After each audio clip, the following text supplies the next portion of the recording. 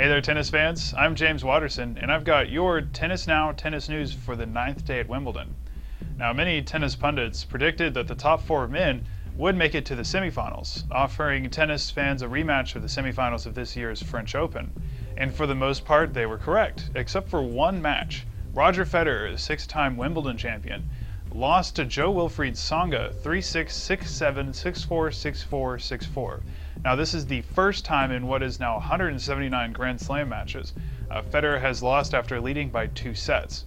And he didn't do it by playing poorly. In fact, he lost fewer points on his serve, and he had half as many unforced errors as Tsonga and almost as many winners.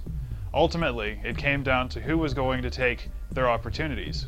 One break of serve decided the last 3 sets, and Tsonga claimed those breaks early in each set.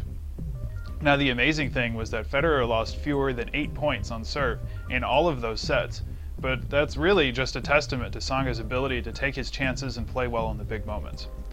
The Frenchman moves on to play Novak Djokovic in the semifinals. Now, Djokovic earlier in the day beat 18-year-old Bernard Tomic of Australia in 4 sets.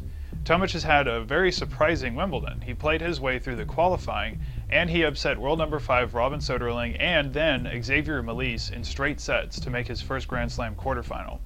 Now, the youngster started the match poorly, dropping serve twice and winning only 2 points on his return.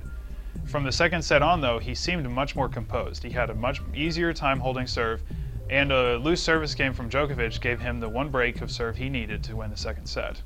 Unfortunately for the Australian, his effectiveness on serve wouldn't last. Although he managed to break Djokovic's serve once in the last 2 sets, he was broken twice.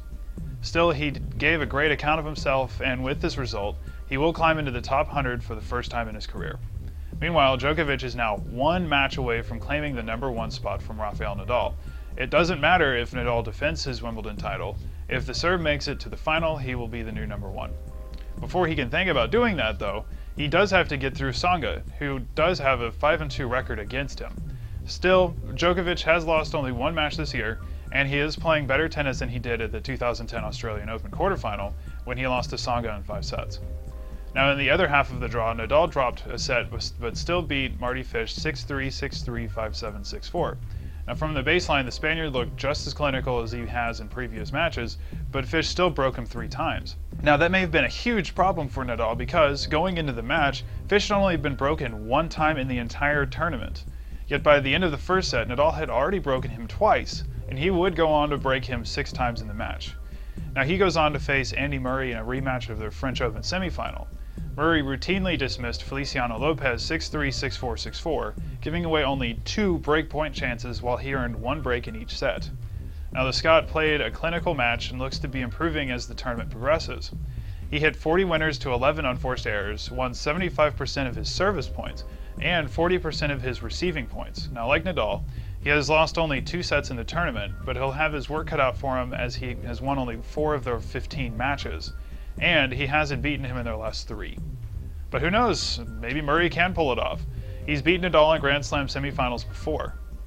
Either way, those matches will be played on Friday, so make sure to check out our TV listings on our website so you'll know where you can watch them. Also, we have our women's semifinals tomorrow with Maria Sharapova taking on Sabina Lisicki and Victoria Azarenka playing Petra Kvitova. Now, for the full story on these matches and what we're going to have for you tomorrow, check out our website at www.tennisnow.com. And that's it from us. We'll see you guys tomorrow. Have a good night.